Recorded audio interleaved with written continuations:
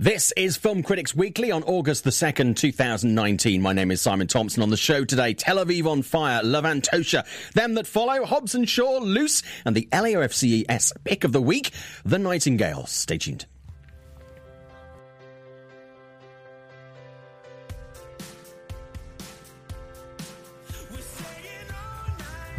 Hello, welcome to the show. It is Film Critics Weekly, presented by LAOFCS. My name is Simon Thompson.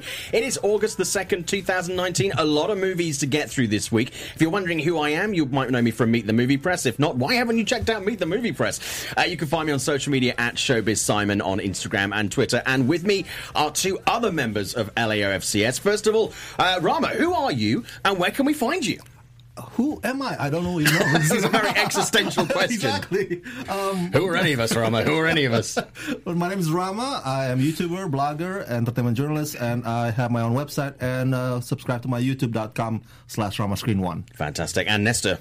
My name is Nestor Bentancor. I run the website desdehollywood.com. I also have this YouTube channel called Nestor Cine, where I do reviews and stuff. And I'm also a member of this great organization, and I'm very happy to be here with you guys. It's great to have you guys on here. Fantastic. Thank you. This is my first time hosting this show, so it's slightly nervous. I usually do Meet the Movie Press, so this is very different for me. With a nice spangly Showbiz studio, which is also fantastic. Okay, a lot of movies coming out this week. We probably have the most movies coming out this week than we've had for quite a while. In case you're interested, Tel Aviv on Fire is out this week. It's a film that unfortunately we haven't been able to see. But the reviews for this one have been a little bit mixed. It's not a wide release, a little bit mixed. So I am curious to see it. I kind of like that kind of movie, but, we'll see if audiences do. Levantosha is another one that's coming out this week, which is a documentary about the life and work of Anton Yelchin. Now, Rama, you have seen this one. So tell me a little bit about it and what you thought about that movie. Yes, I had the fortune of screening this, I think a few weeks ago, and I'm interviewing the producer today later on.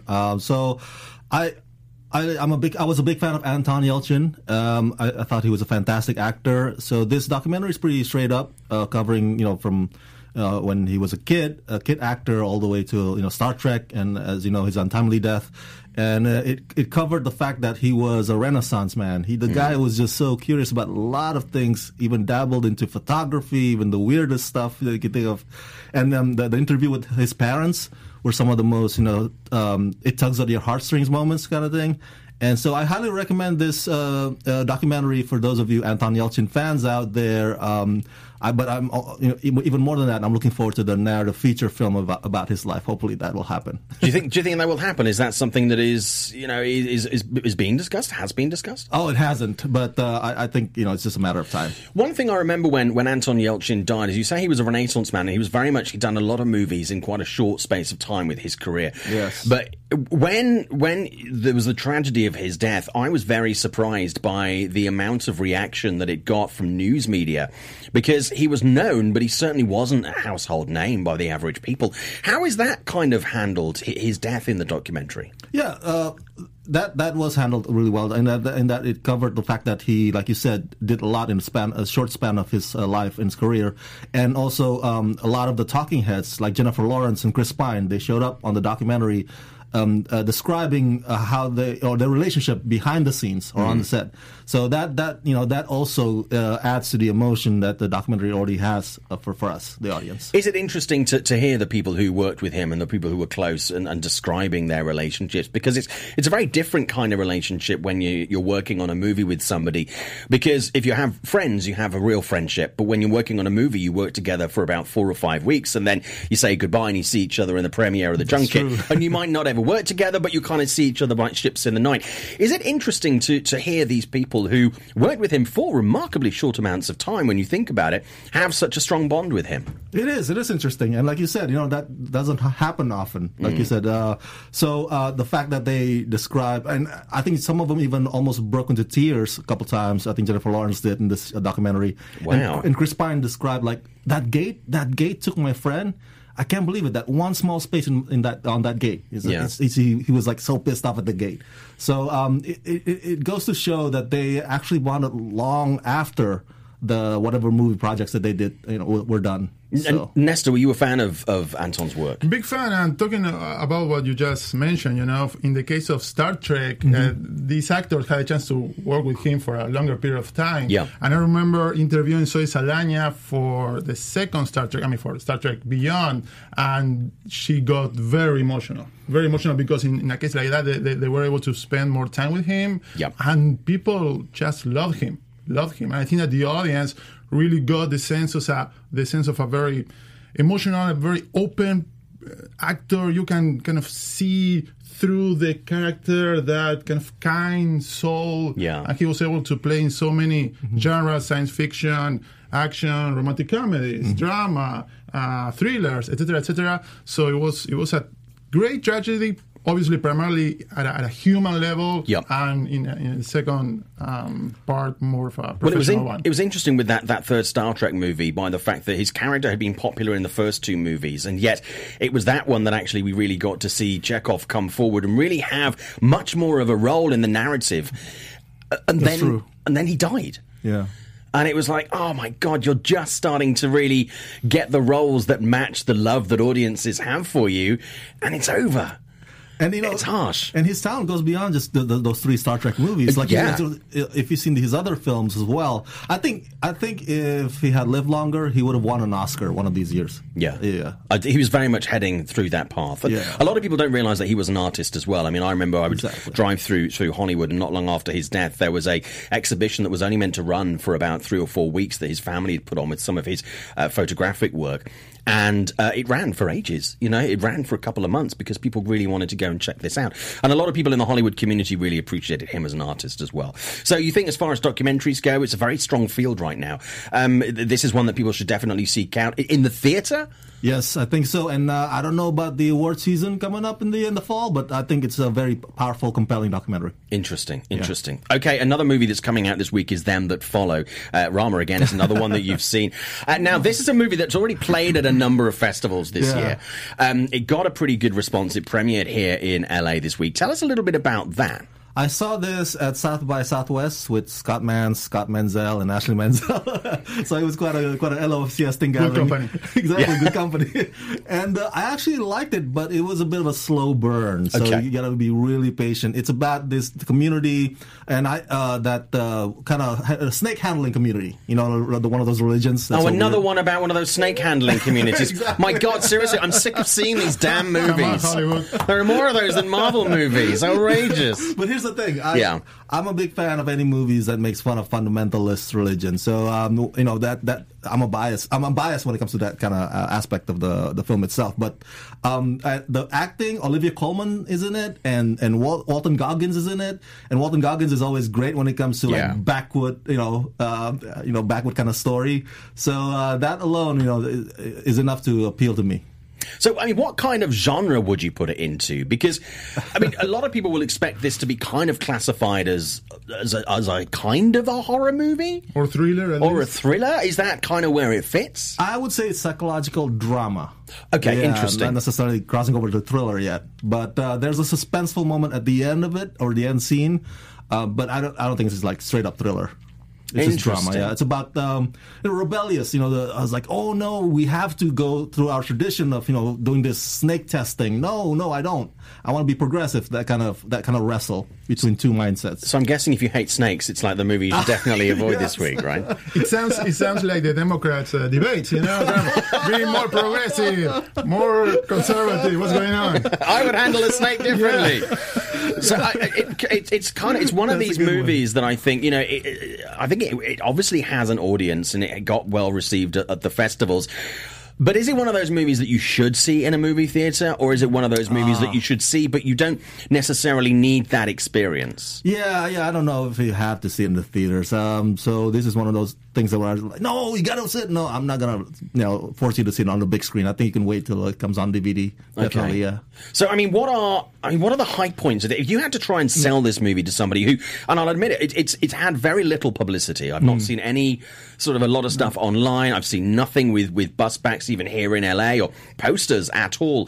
So for those people who have really no idea, what is a plus point? How would you sell this movie? Because obviously the studio haven't. Yeah, that's a good question. I wouldn't know the exact answer to that. I mean, because other than Olivia Colman and Walton Goggins, it's like I said earlier, the story is very, a slow burn. It doesn't really, it doesn't really appeal to a wider audience. So I'm not sure how to sell it, properly. But I think it's still one of those movies that, if you watch it once, you'll appreciate it. But it's not like you're gonna watch it twice. I have questions. Are the snakes on a plane? Or what kind of vehicles are the snakes in? Snakes in a cult. Snakes in the backwards, yeah. Snakes in a cult. Snakes in the cult. Yeah, I want to get these mother-loving snakes off this mother-loving cult. That's a surprise. There's a surprise coming at the end. Surprise! Samuel L. Jackson. Do you know what? It really genuinely wouldn't surprise me if Sam Jackson suddenly turned up. So what kind of film? A lot of people go, what is it like? So if you had to try and compare this movie, Them That Follow, to another movie, what other movies is it like? It's the one that kind of reminds me a lot of is Big Love. It's not a movie. It's a TV show. Okay. Remember that? With Bill Paxton. Do. I think, what were the Mormons, right? Mormons, I believe, yeah. So that community were like, oh, no, we got to stick to the religion or tradition. This is how we do things. And some people were like, no, let's kind of do astray from that. That's what it reminds me of. And is there a moral of the story? Is there a lesson? Is there a message? Or yeah, but at the heart of it is there's also a bit of romance. So you got to have love interest. So there's that.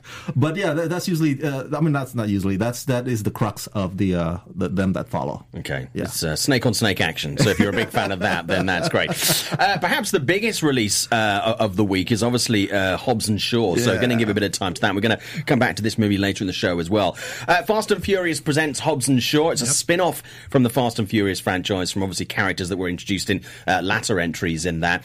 I've got to be honest with you. I think this is one of the most ridiculous movies I've seen this year. I mean, it's insanely ridiculous. I was like, there are no movies that this year that I have sat there and gone literally, what? I mean, it's so beyond, like, being grounded in reality without it being actual science fiction. But I cannot deny that I had a huge amount of fun with this. I mean, it's stupid, but also quite genius. Okay, so Nestor on this, first of all, I can see the look on your face. I don't know which way this is going to go. Your thoughts on Hobbs and Shaw?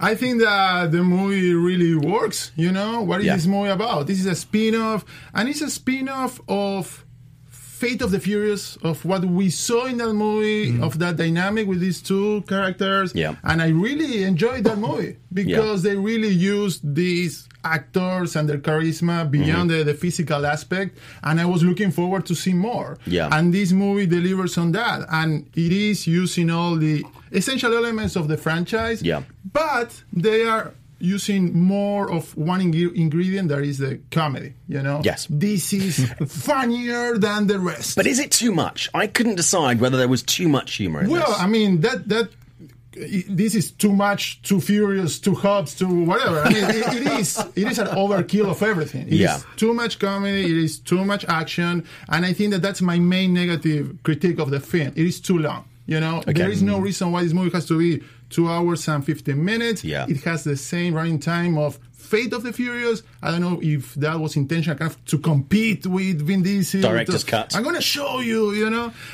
So if we cut down some of those comedic scenes and But you know what?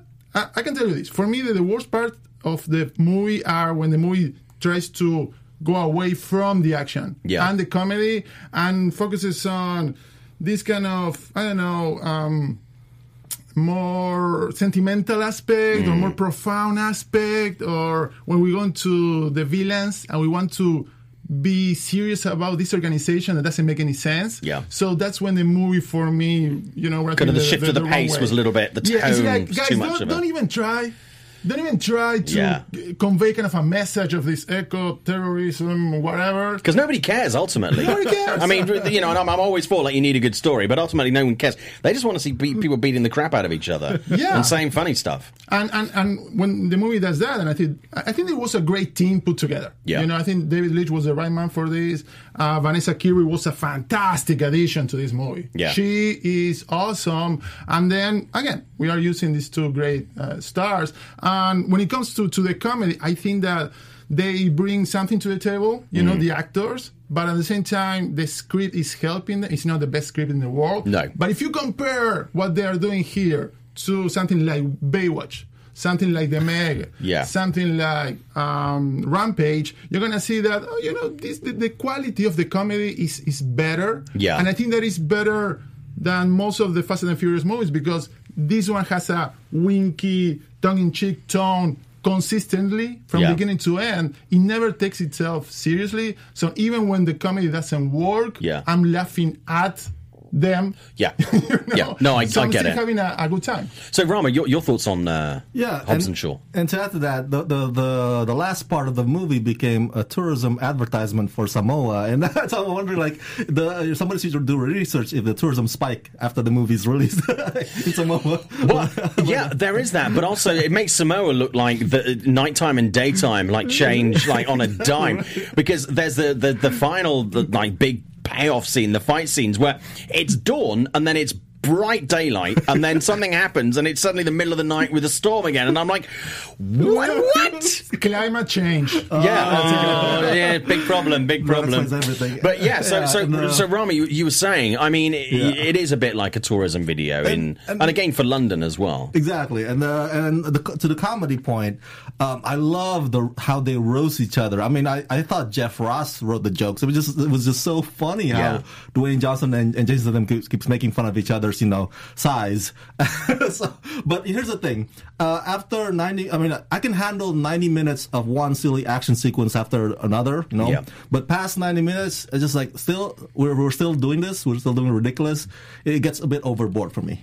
I mean, there's all the ridiculousness in the first sort of 2/3, which I kind of bought. It was when we got to Samoa for me, and I was like, this rubbish. I can buy the other messing around. I could totally get on board with that. I just found it a little bit more difficult to do that, to get on board with that. But I mean, the spectacle was still there. It was, really good, but I would have loved to be in that storyboard room. Okay, we're going to have Dwayne hold on to the chain, to the chopper, and to the truck. I think they got everybody drunk and literally was like, what is the most ridiculous thing?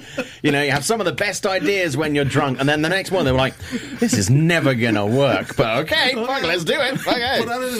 Yeah, it's crazy. I mean, I'll be honest with you, I really it reminded me with Jason Statham of some of the comedy that he did in Spy, because I think Jason Statham's really good. Dwayne doing a bit of comedy and stuff is great, but the interplay between the two of them was absolutely amazing. But like you, I think Vanessa Kirby was really the one thing that I took away from this movie that I was like, he's right. She made the movie. These guys are great, but you kind of know they're going to be great. But she was just like, I knew very little about her beforehand, but I was like, so watchable.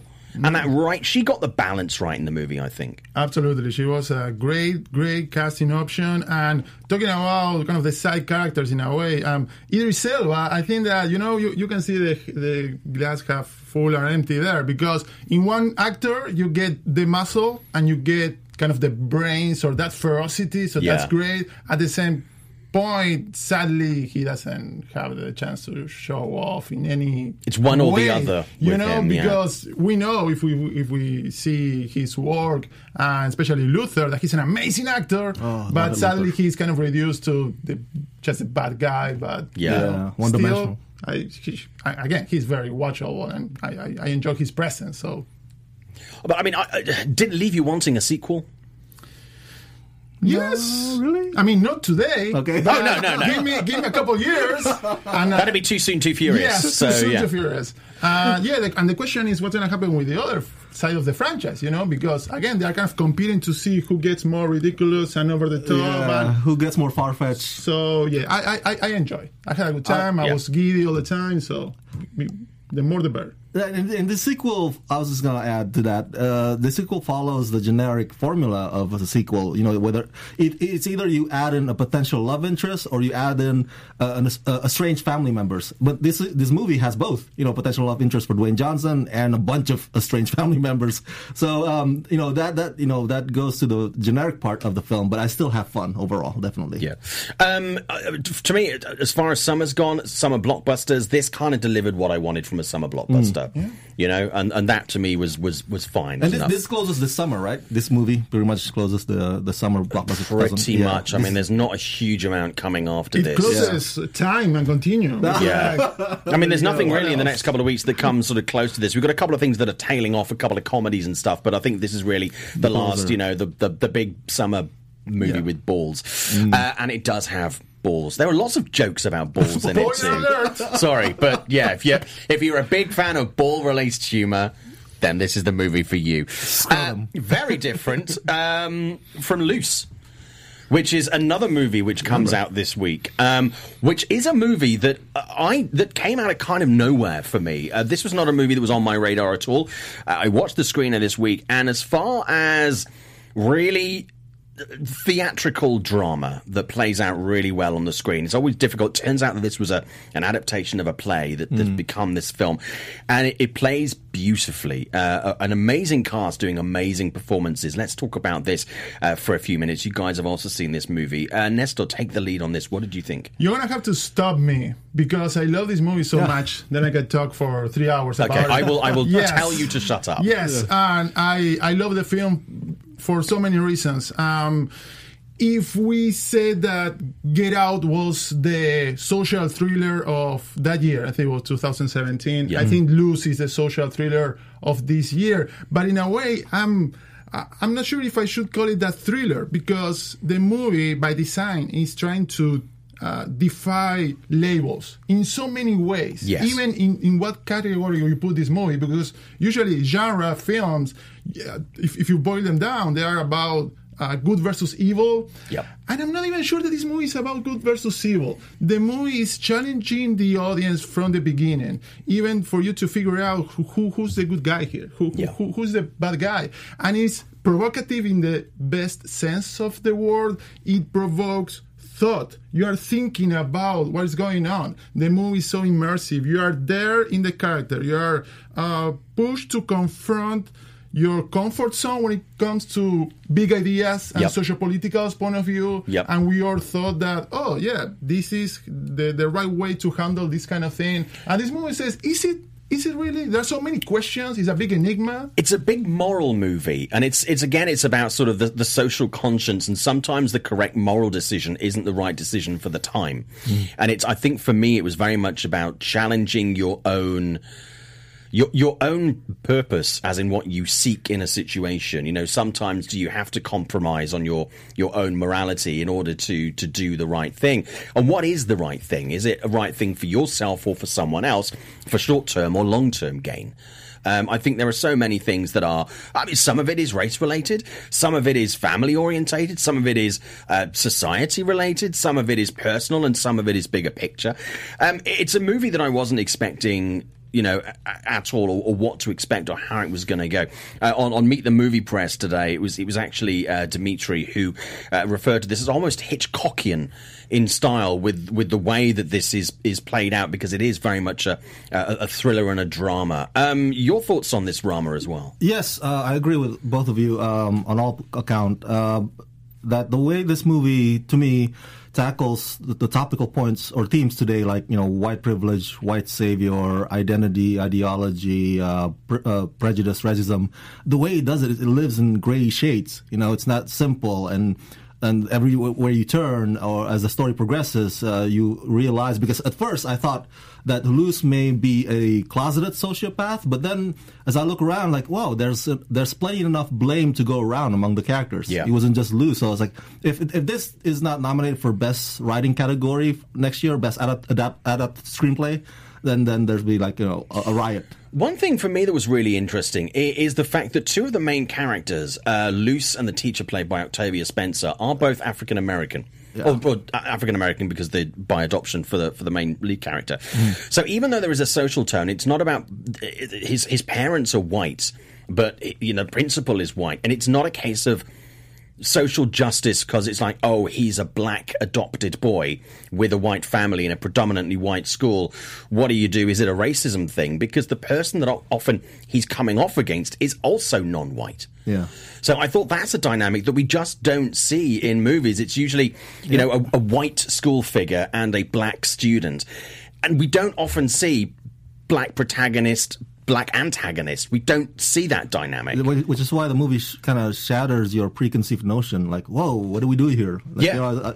It used to be easier than this, but now it's hard. And in a way, the movie works as a commentary of how minorities, and especially young African American men, are depicted on film. You know, when the character... Very much so. There is a moment where the character Good says, point. it feels like we have to choose between being an angel and a monster. Yeah. And the movie is challenging that. And it's challenging not the values. I don't think that it's challenging multiculturalism or it's challenging to have this kind of more liberal approach to some issues and to being an ally. I think that is challenging the way how we articulate those values. And we have the temptation when we see the sociopolitical landscape in the past years in particular to come up with a counter argument that is also simple, because we see the other side oversimplifying everything in black and white, and this movie says, you know what, we have to go into the complexity to really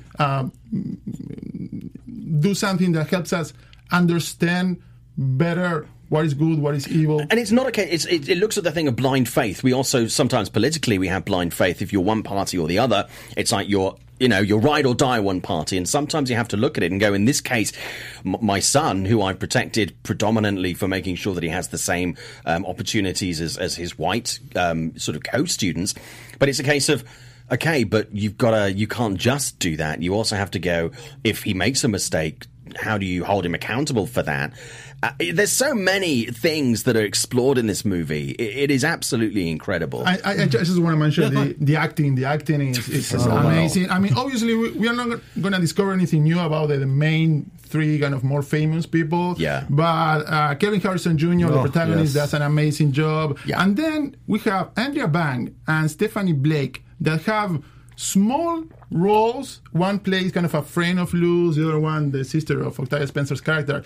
They have their moments to shine, and what they do is just incredible. And the movie is so affecting. It's not just at a mental level, you are viscerally affected. Very much so. And it is a challenging experience, and I think there's a satisfying experience at the same time. Let's talk about another satisfying experience, a movie that comes out this week. It's actually the LAOFCS pick of the week. It is The Nightingale. Again, another very challenging movie. It's not a massively wide release, this film, but it's from the director and writer of The Babadook. If you can see this movie, if you can find this movie, go and see this movie. It's kind of a revenge story. It's kind of a gothic thriller. I don't know if I'd classify it as horror, but effectively there are elements of it that could be seen as a horror. I want you guys to take the lead on this one. It really is one of my favourite films of the year this week. Okay, first of all, Nestor, your thoughts on The Nightingale? I think that when you say go see it, I mean, you have to include a big warning here. Yes. Talking about The Babadook, it's not a movie as easy to recommend. It's not like, oh, you are into horror movies? It's not an easy watch. No. Yeah. So you have to be prepared for that. The movie is very brutal, and the question is it worth it? You know, to witness all of that violence and level of brutality. And I think that it depends. You know, if you're a cinephile and you can take something like that, and you can watch some films like The House That Jack Built or something like that, and like, okay, that's fine, I can take it, go see it, no problem. But I think that the movie is a little bit repetitive in that regard. And, you know, every revenge thriller needs a trigger at the beginning. Pun intended. But I think that the movie goes to that too many times throughout the movie, especially with one character in particular. Yeah. And I think that there's a point that the villain here looks kind of cartoonish. So I would say there is a solid example of its genre, but it's not a genre-defining masterpiece like The Babadook was. No, I agree with that. But for me, I mean, you're absolutely right about there's some quite graphic sexual violence, and you guys got the same warning as me before we watched this. It was like, there's some serious stuff in here. They referred to it as a trigger warning. Be ready for this because, you know, get past it. and you'll see the rest of the movie. But it is very hard to watch. But having said that, it is not as, considering the degree of the warning that I was given, it is not as graphic as as horrible as it is. It's not as graphic as I thought it was going to be. And I get your point about the issue of abuse recurring throughout the movie. But for me, I think this, was a big part of this character played by Sam Claflin, who we usually see as a pretty boy sort of actor, being, pardon my French, but a complete shit. Yeah. I mean, this guy is an absolute monster, and he goes around just raping. Well, he has no value for humans or for women. They are just sexual objects to abuse and demean. So yeah, I get it is hard to watch because that happens a number of times in the movie. But also, I think that's a core part of who he is by the fact that he has no soul. I mean, the guy is a moral black hole. You know, I thought I thought it had to be in there. You know, I'm not a big fan of sort of overt that kind of thing in a movie, but I think it had to be there. Rami, your thoughts on The Nightingale? No, to your point, because that's one of the things that I like about this film is the way it tackles colonization. Yeah. And he keeps saying like, "Oh, I've civilized them." I've like the whole, that's his motivation. Like, "Oh, they're barbars, and now I've made them like, not barbarics anymore." So by doing something barbaric, exactly right. So it's projection. There's that I feel like, wow, this is good, especially the dynamic between Franciosi's character and the I forgot his name, the one, the guy. His name, I'm going to tell you in just a second. Baikali Ganambar. Yeah, because his first movie, and he does an amazing job. It's incredible. It's phenomenal. Incredible. Because in their conversations, in their interactions, there's that, it always keeps being brought up. Like, wow, you people did this. Now you people did this to me. So I like that aspect of the film. And it's not like straight up revenge thriller like Jennifer Garner just picks up a gun and just blasts everybody. Yeah. There's one point where she had that shot, and she froze, or she had that shock, or she still didn't. There's still that humanity in there. But one thing you're talking about, where the indigenous tribe, as they refer to them as the blacks, they're talking about the people who come to their land to take it, the Irish and the British, and he sees her as white over everything else, not knowing that white Irish and white English, what the English did to the Irish, and how she also hates this same white demon, even though she's white, and they came from kind of the same area. And I think it's really interesting. That's something, again, that is a dynamic that's not explored in a lot of movies. It's like, and it was amazing to see this interaction and their relationship build throughout the film. It was very, very powerful. It was great. No, go on. Yeah, just that's why movies like Loose and The Nightingale present these awesome topics and complications. I think this is not the movie for everybody, The Nightingale, but I think to watch Loose and The Nightingale is very important for people today. It helps open your mind, so you won't be a simpleton, because some people are like, oh no, it's just gonna be like this and that's it. But these movies actually challenge your preconceived notions. So here's a question for you both. A lot of people like The Babadook, and The Babadook became something which became a pop culture phenomenon. Yeah.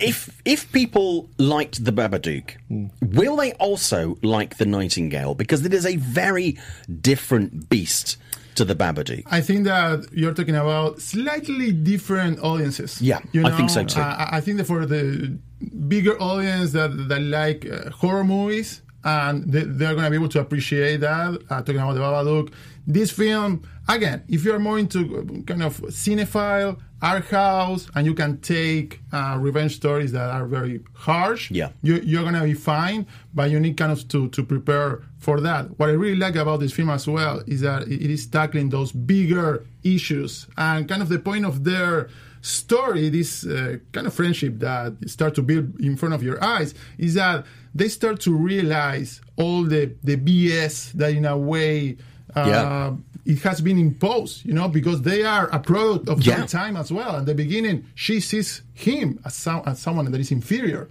and they realize throughout the film that they are both kind of in the same place. She's a second-class citizen just because she's a woman, and he's not even considered human, And it reminds me of this special that George Carlin did, or a routine or something, where he was talking about those blue eyes, talking about colonization, those blue eyes that spread around the world. I did all of those horrific things. So in a way, it's kind of an indictment of that thing that happened, decades ago, Yeah. and at the same time, it's a response to what is going on right now. This kind There are a lot of parallels. this Yeah. male predatory tendency that Yeah. it has been Entitlement, called out in the ownership. industry. Yeah. And I think that is a kind of I don't want to say violent response, but it's a very kind of energetic response to what's going on right now as well. Yeah, it's good. I mean, do you feel the same way? Yeah, I agree, and I love movies that make you think and spark a conversation, and that's what these movies are. Luce and The Nightingale, and I think to your point, it's not like you can about Jordan Peele's movies. Like if you like Get Out, you like Us. It's like if you like The Babadook, I don't know if this is for you. Yeah. The Nightingale. But I mean, it's a very rewarding watch. I mean, it's not an easy watch, but it Exactly. really is a movie that gives you so much to think about. So if you can find it, it's the movie pick of the week for the LAOFCS. Really good choice actually this week. Okay, we got about 7 minutes left on the show. So in celebration of Fast and Furious presents Hobbs and Shaw, snappy title, everybody. It's the only mainstream release this week. I want to have a look at it's the first spin-off from the Fast and Furious franchise. I want to have a quick conversation about our favourite films that are spin-offs. So we've got about 5 minutes on this before we close the show. Okay, so who do you want to go to first? Let's go to... Go ahead. Nesta, Yeah, go because ahead. I really want to hear your choices on this one. Yeah. Okay, so your favourite film spin-offs. Go. It's a very short list, It gets tricky because right now it's hard to say is this a prequel, sequel, sidequel, spin-off? What is going on? Is Creed a spin-off? I'm not sure because we didn't get to know Adonis before. In a way, it is, but it's also kind of a sequel, so it's hard to say. I will go with just 2 animated films. Okay. One is Shaun the Sheep. That is awesome. I did not see that coming. I did not see that coming. Okay. And Lego Batman. Lego Batman. I think Lego Batman, for me, you know what? I wasn't crazy about the first Lego movie. Yeah. I enjoy it, I respect it and everything. But Lego Batman, because just, my affinity with the character, Yeah. it worked better for me. So I will go with those Do you know, two. that wasn't on my list. Damn you. Damn you. Damn you. Good choices. Okay, Rama, yours. I guess the most recent to my memory is Bumblebee. I like that Oh, one. shit, Yeah. that wasn't on my list either. God damn it. Finally, right? The Transformers movie that's actually good. Yeah, I know. But Batman is also a close second for me. The Batman Lego, I'm sorry. Yeah, so definitely. I actually had a couple. Creed is on there. Sorry, Nesta. That's a sequel. Yeah, it kind of is a sequel. I mean, I was like, I don't know. Annabelle Creation is one for me course. that is a sequel to a spin-off, but it's also a prequel. For me, that's the best of the spin-offs in the Conjuring universe. Rogue One is a Star Wars spin-off. In case you haven't heard of that little indie movie, it did quite well at the box office. I was a big fan of Rogue One. I know that movie gets a lot of stuff. And here's one that's going to divide people. Freddy versus Jason. I saw that movie in theaters. Yeah. In theaters. I paid for that movie. So Oh, we all paid for that movie. Yes, In we some did. way, we all paid for that movie. But it's so good. I mean, it's so bad, but it's so good. That's one of those. I agree so with the bad, so first good. part of that statement. But I've watched that movie So so, bad, it's many fun. times on like cable, or like I've come home a bit drunk and I'm like, what's what I want? I was Freddy versus Jason again. I mean, it's a bit of a stinker, but I kind of love that And we are movie. talking about The Rock, so we have to mention Scorpion King. That is so funny because Do we have to mention the Scorpion King? Scorpion King. It's a spin-off prequel of a Mummy? sequel Yeah. that also spun its own sequels. So it gets insane. It's very involved. But I do like the mention of Lego Batman. You see, I forgot about that. Bumblebee is another one. Bumblebee is a welcome. movie that really surprised me. That should have done way better at the box office. Yeah. And I think it was the failure of many of the last Transformers movies to really engage audiences that unfortunately killed it. If you haven't seen Bumblebee, that is such a great movie. Yeah. Really good. And it proved that Travis Knight, obviously the director who previously done a lot of stuff with Leica, can really deliver a live action show. It's a great movie. No Minions, everybody? No? No, I mean, I like the Minions see it. movies. I got to I be didn't honest see with you, it. I do enjoy them. But messing with you. I don't know. That's not going to be on my spin-offs. I was tempted to put in Get Him to the Greek, which was obviously a you're spin-off right. from Forgetting Sarah Marshall. That's right. But there's so much in that film that I really think sucks. I just couldn't bring myself to do it. I love it now more because I live in LA. It came out in London when I was living there. But yeah, this was not... it's just not a good movie. I tried to rewatch that, and there's so many things in that film that don't work. And I think that most spin-offs don't really work. You know, we have the Bourne Legacy. That is a great example. Is that those movies that are living in the shadow of something else so much, but they cannot take off and bring their own flavor to the table. So it's very risky as well. Yeah, it's a huge risk. So, guys, we're going to run through all the movies that we've talked about on the show today. Tel Aviv on Fire, obviously not, because none of us have seen that, unfortunately. Love Antosha, Them That Follow, Hobbs & Shaw, Loose, and The Nightingale. If you were selling it to me, which is the movie that I should spend $15 on this weekend? Loose. I think that Loose is a better movie than The Nightingale. I mean, I appreciate both. But going back to The Nightingale, I think that in the third act, the movie kind of deflates a little bit. It loses focus and the momentum that it was having.